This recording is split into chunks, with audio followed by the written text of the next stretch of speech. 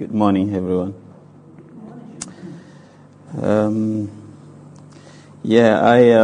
Today I'm going to be talking on Nathan as we go through the series of big heroes in the Bible with little said about them. I really enjoyed studying Nathan, and I would like actually to go to do a bit more. And also observing his life is somehow challenging as well.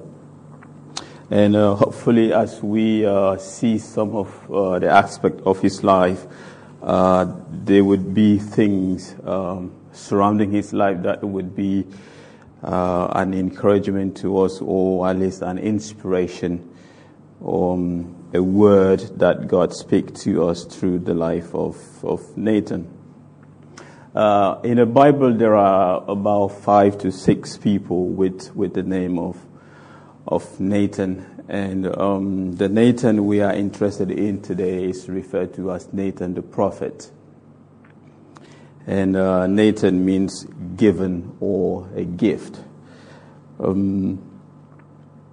This particular Nathan that we are interested into, it's not much that we can learn from him really beside his actions or the events that we read about.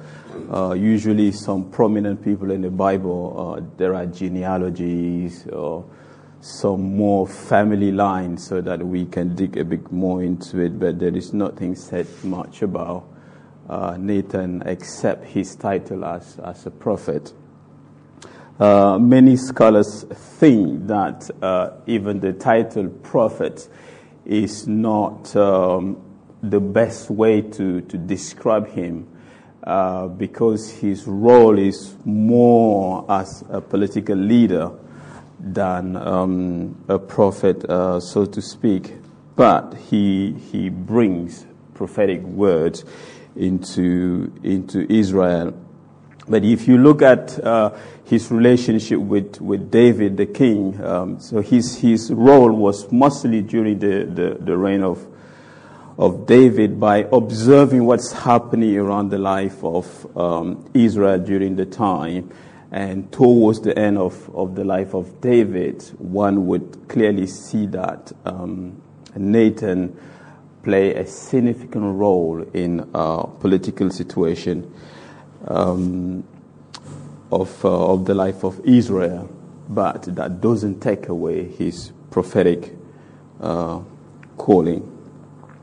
And to look into him, David is an important figure because we see his role mostly surrounded by his relationship with David. So we can describe Nathan as a close advisor to David during his reign. There are incidents that we see David going to him. And in the Bible, we can read about Nathan in 2 Samuel chapter 7 and then chapter 12.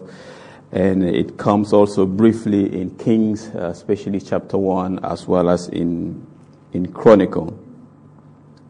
And so because of his role as he's in a close circle of David, and also even during the reign of Solomon, the son of David, we can assume that Nathan was younger than David when he started, because towards the end of the life of David, Nathan was still active, and then he carried on even when Solomon became a king.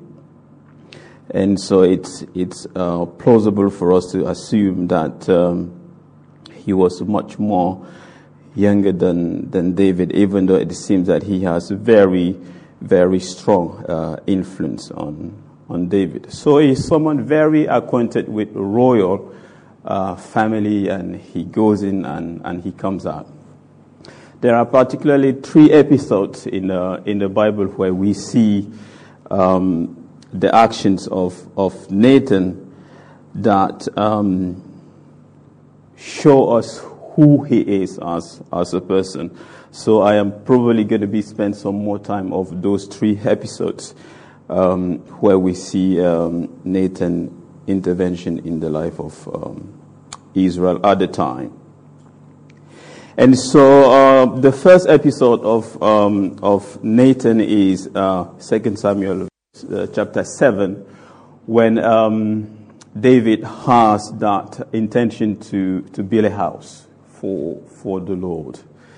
And it was during the time that Israel enjoyed peace, and David is seeing how God has been blessing Israel, and he's rest, and he's live in a good house, and there is no much war going attacking them. And then David then King David has the intention to build a house for the Lord, and so and he wanted to check with Nathan. He sent to ask Nathan, what do you think about it? Even though we're not talking about David today, but from time to time we also stop to reflect on David. The fact that David wants to build a house to the Lord, and then he refers to Nathan as prophet. What do you think about it? Also says something about the personality of David. Of course, it is something positive, wanting to do something for God, but rather than as a king taking initiative to do it, he seek advice from someone else. And then when he approached Nathan to us, and Nathan basically said, "Good, go ahead and do what is in your heart." It's not actually clear in the text what was David wanting from Nathan. Did he ask Nathan actually to go and pray, to seek God? Was David actually looking for God's words, or he's just in his relationship with Nathan asking for advice as advisor? The Bible doesn't clarify that. But then Nathan straight away say, "Yeah, go ahead, do what is in your heart." And then after he said that to King David, then God speaks to Nathan, and God speaks to Nathan, and then go back to David to say, "Well, by the way, I was wrong. God said to me that you shouldn't be the one building a house. Basically, you are too cruel. You kill a lot of people, and I don't want that to be part of what you want to do for me. But there is more than that. You know, it's an incident where God is really going to have a relationship, going to build up more of His relationship with David.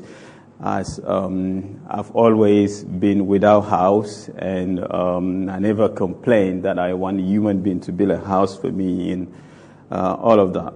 But as we are interested in Nathan here, this incident shows some of the character of Nathan here, going back, having said to the king that go ahead and do what is in your heart. And then after God speaks to him, he returns and to say, actually, you are not.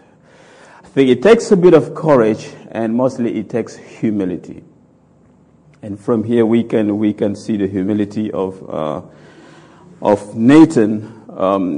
Just think about this scenario. Think about the implications of it. You are a prophet, respected and an advisor, and then you say one thing to the king, and then some time later you come back to say the very opposite. You know, that when you relate to kings are people in authority, and he can decide that actually, why did I even trust you? Are you actually supposed to be holding that position? You know, there are a lot of implications in that with Nathan, but Nathan wasn't afraid of that losing his reputation, and I think for him is that I've spoken to the king before, and it was my opinion. And God has spoken to me clearly. And so Nathan here is I don't have the last word. God is the one who has the last word. And I have to go back to the king and then to tell him that he is not supposed to build a house, but your son should be the one building a house. So we see a humble person here. We also see an attitude of obedience towards God, you know, even though basically God asking him to do something that has an impact on his reputation, but he didn't really care about his reputation. He rather care about doing what God wants, obeying God. So humility and admitting that I am wrong and obeying God, those are things that we can observe in the life of Nathan, and a thing that we can learn from him. And the second episode where we see Nathan interaction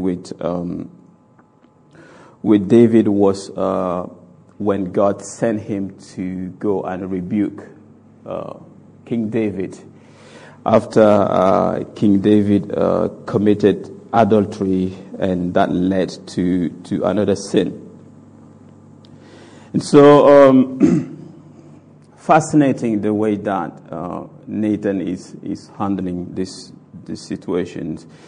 And King David, of course, you know the story where he commit adultery, sexual immorality with Bathsheba, and the wife of one of his soldiers, and then she became pregnant, and in the process of hiding his act, so he seek to bring Uriah from the war so that he can go home and be with his wife, so that the child would be like his own child. And so David find possibility really to hide that sin.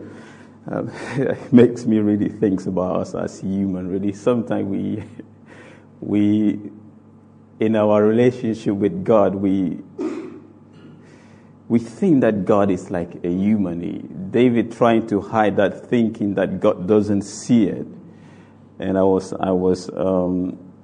watching a child the other day, Jenny, Andy Thomas' daughter, and she was hiding under the chairs in the reception at the King's Lodge, and she hides. And so because she's under the chair, she thinks that no one sees her. You know, that's a hiding place, and everybody sees her, but because she's not seeing anyone, she thinks that she's hiding. And sometimes for us as human, we are like that with God. We just go under the table or under the chair and thinking that we're hiding. God is not seeing us, but He does. And so this is the situations happening with David. And let's pause a bit even to reflect a bit more on David. How is David described in the Bible? What's the thing that stand out? Yeah, the man after God's heart. This is how David is described in the Bible. Yet David comes down to this horrible sinful situation in his life. And what we see from here is that even David is referred to as a man after God's heart. he didn't have immunization against sins. And that really speaks to me. That really speaks to us. Like whoever we are, wherever we are at in our relationship with God, how much we serve God or how much experience we had with God, as long as we are still in the flesh, we don't have immunization for sin. You know, there's always possibility that we can sin against God, and this is not to justify the fact that we are sinful and we're going to commit sin anyway, but it is rather to make us aware of possibility of sinning, so that we don't go into it. You know, to have that awareness is that I can fall into sin, and because I have that knowledge, I have to preserve myself so that I don't find myself in that sinful situation. So even David, being the man after God, he had that experience in his life, and he thought that he can get away with it, but then that God sees it. And how did God spoke to Nathan to go to communicate this to King David? The Bible doesn't say it. And I imagine what Nathan could have said is just go to the king and then recite the law to the king. You know, and the king in Israel is supposed to have the copy of the law with him, the copy of the Bible, if we can put it that way. Every king in Israel is supposed to be ruling by referring to the law of God. And so in this case, adultery with Bathsheba is that both of them are to die. They are supposed to be stoned. This is what Leviticus said. Leviticus chapter 20 verse 10, or Deuteronomy chapter 22 verse 22 as well, gives those references.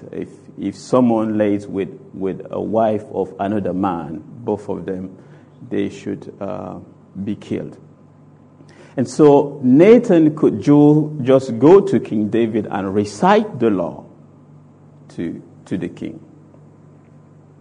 But he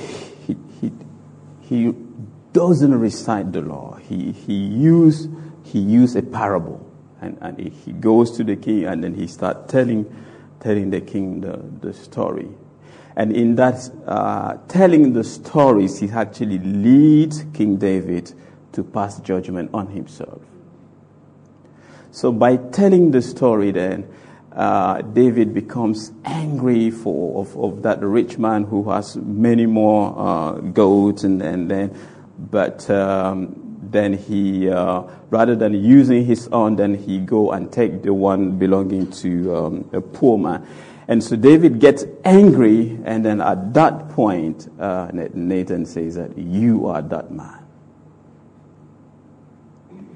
And so at that point, then David realized that by the law, he is supposed to die. But I think what shows the character of Nathan in here is, rather than reciting the law, is that wisdom, that creativity, that talent in telling that drama, telling that story, and in such a way that he's reciting the law, but he's reciting the law in a way that would captivate the king. In those days, no one would tell off the king. Being asked by God to go and tell King David that you are a sinner, you deserve to die, Who will raise his hand and say, I'm going for it? No one. It's not something that anyone would enjoy. So basically, he risked his life, Nathan, by accepting that, going to tell the king the thing that the king would not like means that you are basically committing suicide. But we see that Nathan is not afraid of taking that role of going to King David. He has the courage to go and rebuke the king, but he has that creativity and that ability to bring the word of God in a way that you cannot avoid it. And God must have just told him, go and tell King David about his sin. But what we can learn from here is, for us as believers, as well as God ambassadors on earth, as those who represent the kingdom of God here on earth, as disciples of Jesus, our role is to bring the word of God into the nations. Our word is bring the word of God to people who don't have relationship with God. And especially in our context, in our setting today, where our world is secular in such a way that everything religious is already there on a corner. I don't want to hear anything about religion. Don't bring your religion close to me. But that doesn't reduce the word of God to religion. And what we need to do as believers is to find a way to take this word of God, to communicate it in a way that people actually pay attention to it. The fact that David was able to get angry is that he got the point. He understood the story. At that point, he didn't know it was talking about me. But it means that he's been following the story, and he understood until he got to the point. And I think this is where, for us as a church, as believers today, we have this wonderful word of God that the world needs to listen to, that the world needs to pay attention to. But sometimes we don't have the wisdom and the creativity to express this word in such a way that people see it. Actually, this is relevant to me. Actually, this has an impact into my life. I was talking to a lady yesterday. We run a Bible seminar at the King's Lodge for people who come from outside, and she was sharing her testimony, how she came to understand why Jesus died. She grew up by understanding that Jesus' death was like people were nasty to Jesus. They did something wrong to him. So her understanding of the death of Jesus is that Jesus has been abused. People kill him. But she never connected the death of Jesus with his love, with the love of God, that Jesus actually died not because people were bad to him. Jesus has chosen to die so that she can feel the love of God. And she said she never understood the gospel in that way. And that shows the weakness that we have as Christian, as the church, to translate the gospel in a way that people see something in it that connects with their lives. And this is what David came to realize when Nathan was communicating the gospel.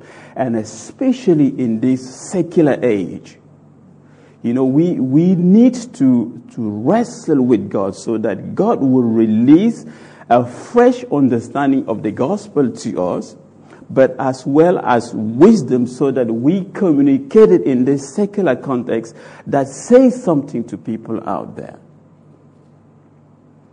And we see Nathan here communicating with David who is a king, someone in power, but he knows how to communicate with someone in a position like David. Maybe it's in your family. Maybe it is in a workplace. You have people in a different setting, in a different ways of understanding. The fact that our world is secular, it doesn't mean that people don't have hunger for the Word of God. It doesn't mean that people don't wrestle with these taunting questions of life. People are wrestling with these issues.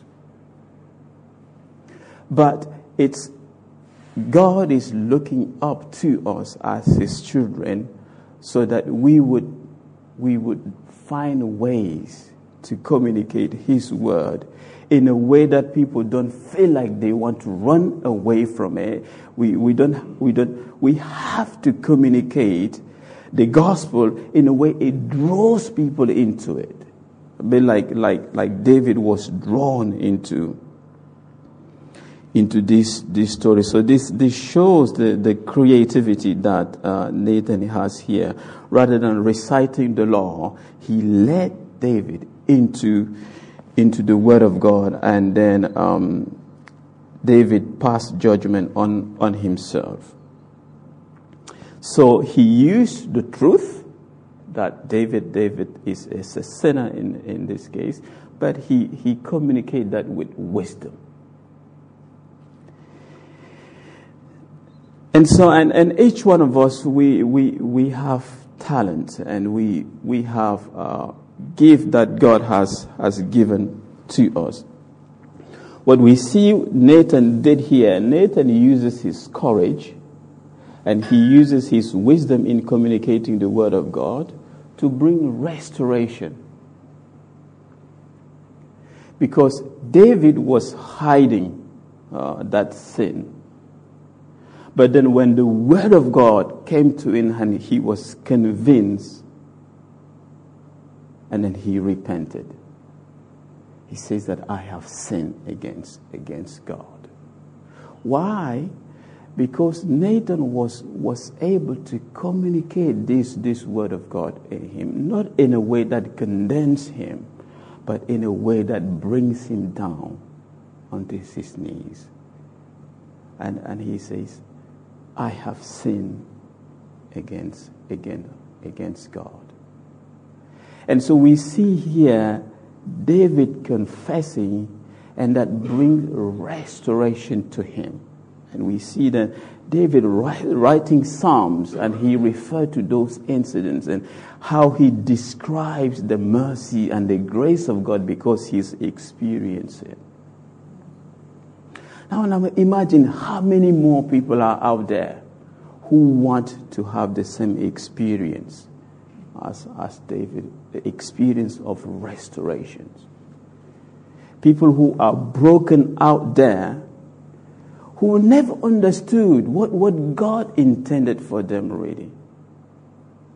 You know, a lot of people think that Christianity is just becoming religious and adopting some Christian rules of life, and Christianity is God restoring you to be the human that you are supposed to be.